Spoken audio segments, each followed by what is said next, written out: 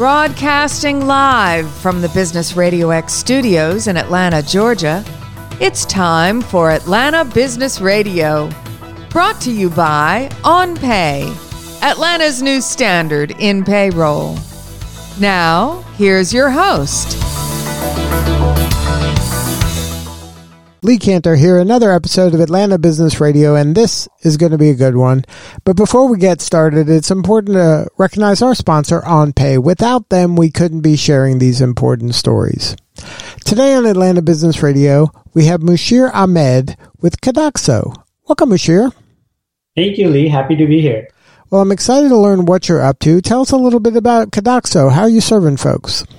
So at Cadoxo, our goal is to make the healthcare system more affordable and effective for everyone. At America, we spend more on healthcare than any other nation in the world today. Unfortunately, not all of that money is going to real patient care. A significant amount, according to some estimates, 3 to 10% of healthcare expenditure is lost to fraud, waste, and abuse in the healthcare system. And despite these losses being an order of magnitude higher than other industries, we've seen very little innovation happen in this space compared to those industries, with reports saying that only a fraction of that fraud, waste, abuse is currently being identified by these products. So this is the core issue that Cadoxo is helping identify in addressing this major fraud, waste, abuse problem in the healthcare today. So what are some examples of fraud, waste, and abuse in healthcare?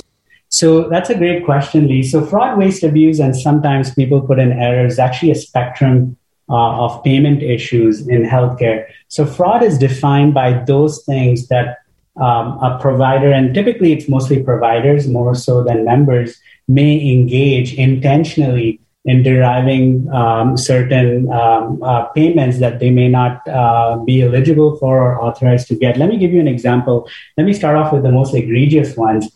For example, there was an oncologist in Michigan who said almost all his patients had cancer, put them through chemotherapy, but it was later identified that majority of his patients never had cancer to begin with, but he engaged in that process, ruining those people's lives just so he could file over $30 million in insurance claims and just become rich. So that's a very egregious example. Another example of pure intentional fraud is fictitious claims. So fictitious claims, an example of that is a phantom clinic, which is a clinic that does not exist in real life. It could just be a UPS mailbox address that looks like a real street address, but they steal provider identities, patient identities, file claims for maybe 4 to 6 months for $10 to $20 million, and then shut down that clinic, move to another state, and repeat that process. So that has been prevalent for a while in the past, and that's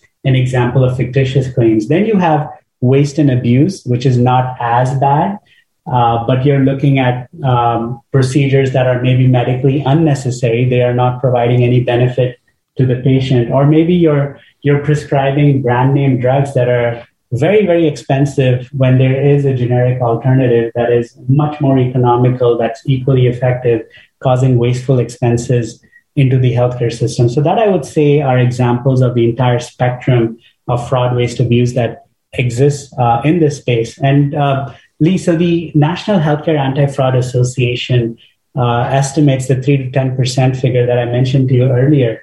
And we know last year we spent almost $4.2 or $4.3 trillion on healthcare.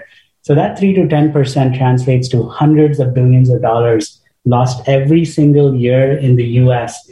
to this problem, which affects every individual is paying more than $1,000 than they should be on the healthcare that they're receiving. And when you're describing all this fraud and abuse, it sounds like it's never the patient. It's always the clinic or some scammer that's taking advantage of the patient. So the patients do engage in fraud, waste, abuse as well, but in terms of the financial impact, it is driven significantly by providers, which would be physicians or facilities, et cetera. So they are definitely causing more of an economic impact and financial impact to this problem as opposed to members. Members do engage in that, but the financial impact is largely not driven by them. And then Codoxo solution is to use artificial intelligence to uncover some of this fraud? Yes. So I come from an academic background, Lee. So I received my PhD at Georgia Tech. And my PhD was focused around developing sophisticated AI-based technologies to help address this problem. So this problem has been going on for a long time. And we at Georgia Tech love to find hard problems and try to solve them, which is what got me really, really excited and interested in this space. And the root of the issue, Lee, is that fraud, waste, abuse schemes are constantly evolving. The major schemes that are happening today are very different from the major schemes of, let's say, last year or maybe even 2 years ago. They're constantly changing. However, the detection capabilities were largely static. And they were really good at finding schemes we've seen in the past, and maybe a few schemes some experts had predicted, but they weren't really proactive in identifying what's the new scheme that fraudsters are coming up with so we can stop bleeding and minimize the financial impact very quickly. So what would happen is a new scheme would come out today, and that would go on sometimes for months, in some cases even years, bleeding the health organization in millions or tens of millions of dollars before someone would stumble upon it and take action. So our goal at Georgia Tech, which formed the basis of the core technology at Codoxo today, was we want to develop a proactive AI capability that's able to identify new schemes as quickly as they emerge, give that intelligence to our customers, allow them to take action to minimize the financial impact by stopping the bleeding very quickly. And that's the core basis of what we do really, really well. But of course, since then, we've had a ton of impact. We've already helped our customers save over $500 million, which we're really proud about. Now, how is this problem different than like kind of some of these cybersecurity problems where you're trying to identify hackers or schemers that are trying to infiltrate a business to do something nefarious?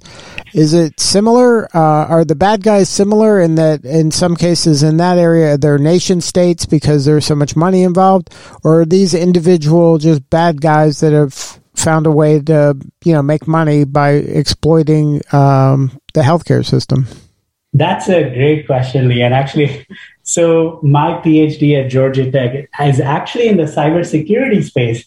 And I took a unique path of focusing my entire dissertation in healthcare, even though I was a part of the cybersecurity department. And a lot of the ideas that I'm bringing into the healthcare space, and Codoxo continues to work on and bring to our customers that are really, really unique, are actually founded in the cybersecurity space. And you're absolutely right. In the cybersecurity world, we're always trying to keep up with evolving threats. But there are certain things about healthcare, Lee, that make it really, really different. And so just to take an example, in general, comparing healthcare, not just to cybersecurity, but other industries in general, their healthcare payments tend to be really, really complex. It's a complex system that we've evolved over time. And sometimes we need to make a decision without having all the data points necessary and all the data points that may be able to influence the payment.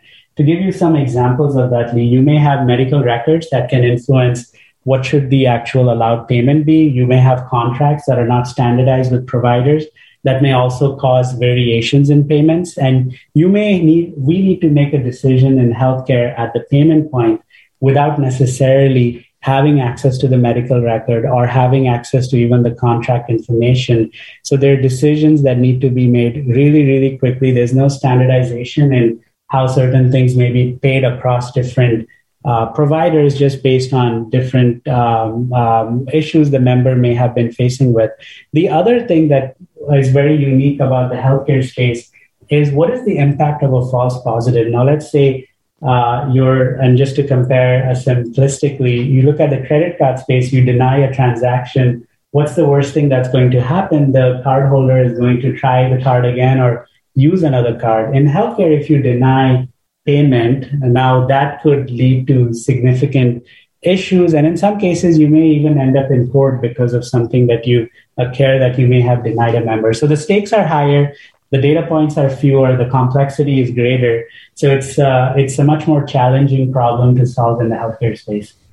But when it comes time for payment, like usually if I'm paying something on my credit card, it's happening at that instant. But in healthcare, if I'm paying something, it could be a year after I had that treatment.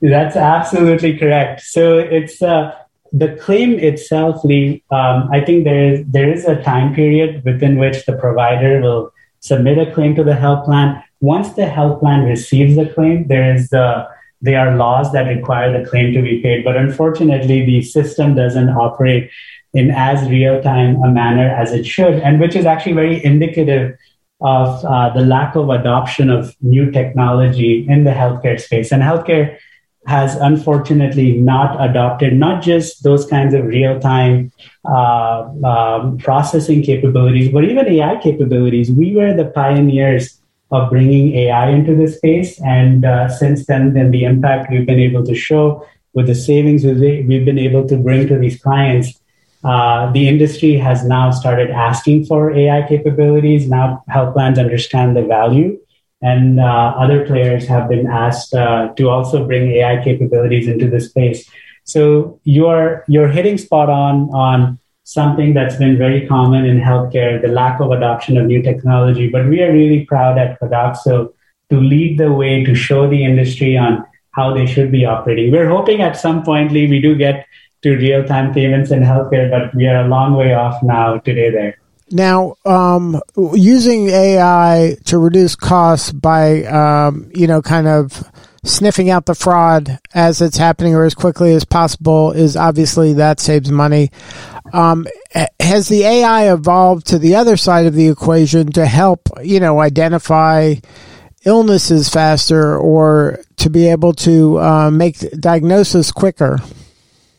There are a lot of AI initiatives, Lee, and what I would say is even though the industry has been reluctant to bring about AI in most areas and just adopt new technology in general, I think COVID became a catalyst for the healthcare industry to really take a look and understand, okay, how do we need to change? There were a lot of things, a lot of pressures that were put on the healthcare system. And I think that mindset is slowly changing now. And there are a lot of AI initiatives that are actually gaining a lot of traction and spotlight and attention. There are several initiatives just focusing on what you just described on the ability to find diseases faster. There's a lot of AI companies that can help. For example, just to give you a quick example, look at radiology scans and predict, okay, this person is going to land with some kind of disease in the future that may not be very, very prevalent in that radiology scan that you may be looking at. So I think there's a ton of work going on. The industry is heading in the right direction, but just not fast enough compared to where the level of adoption we've seen at other places. Now, it sounds like it's in some way it's a dangerous area. Like if AI can predict, oh, this person is going to potentially down the road have some problem, then I can increase their insurance now, knowing that ahead of time that I'm going to have to pay out. Like, how does that all play together? Because that seems really murky. Yes, that's definitely, there are going to be some gray areas, Lee. And of course, a lot of times government influences on what can and cannot be done, such as do pre-existing conditions actually impact your insurance premiums or not, or are covered or not. So I think there will be a role that the government may play in regulating some of these things. But you're absolutely right. I think as this technology becomes more sophisticated, there are things that we need to manage better going forward. So what's next for Codoxo? How can we help? So Codoxo, I think we're really excited about the impact we've had so far. Class Research just did an independent study on our customers, and they gave us an A+ rating. 100% of our customers would buy again and would recommend to others we are even more excited about what we can do in the future and the impact we can actually have in this space. We've actually come about with new innovative products that just don't exist in this space. So two of them that I'll quickly mention here. One of them is ProviderScope, which is our ability to engage and collaborate with providers in helping make the healthcare system more affordable and effective. So we give providers an early warning system so they can proactively change their own behavior, ensure they are following the coding guidelines and the CMS guidelines on claim submission. So we can weed out a lot of costs that were caused due to incorrect coding, or even AuditScope that helps automate the workflow and bring about the level of efficiencies that we haven't seen in this space today. I think at Codoxo, we've doubled our headcount over the last 12 months. We continue to add people who are really mission-driven and really care about our goal of making the healthcare system more affordable and effective.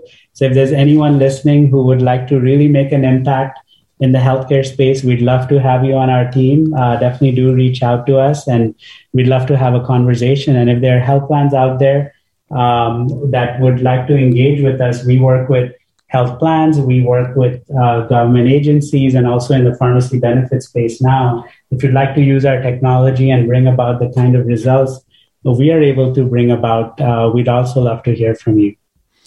Well, thank you so much for sharing your story today. You're doing such important work, and we appreciate you. Thank you so much, Lee. I appreciate it. All right, this is Lee Kantor. We'll see you all next time on Atlanta Business Radio.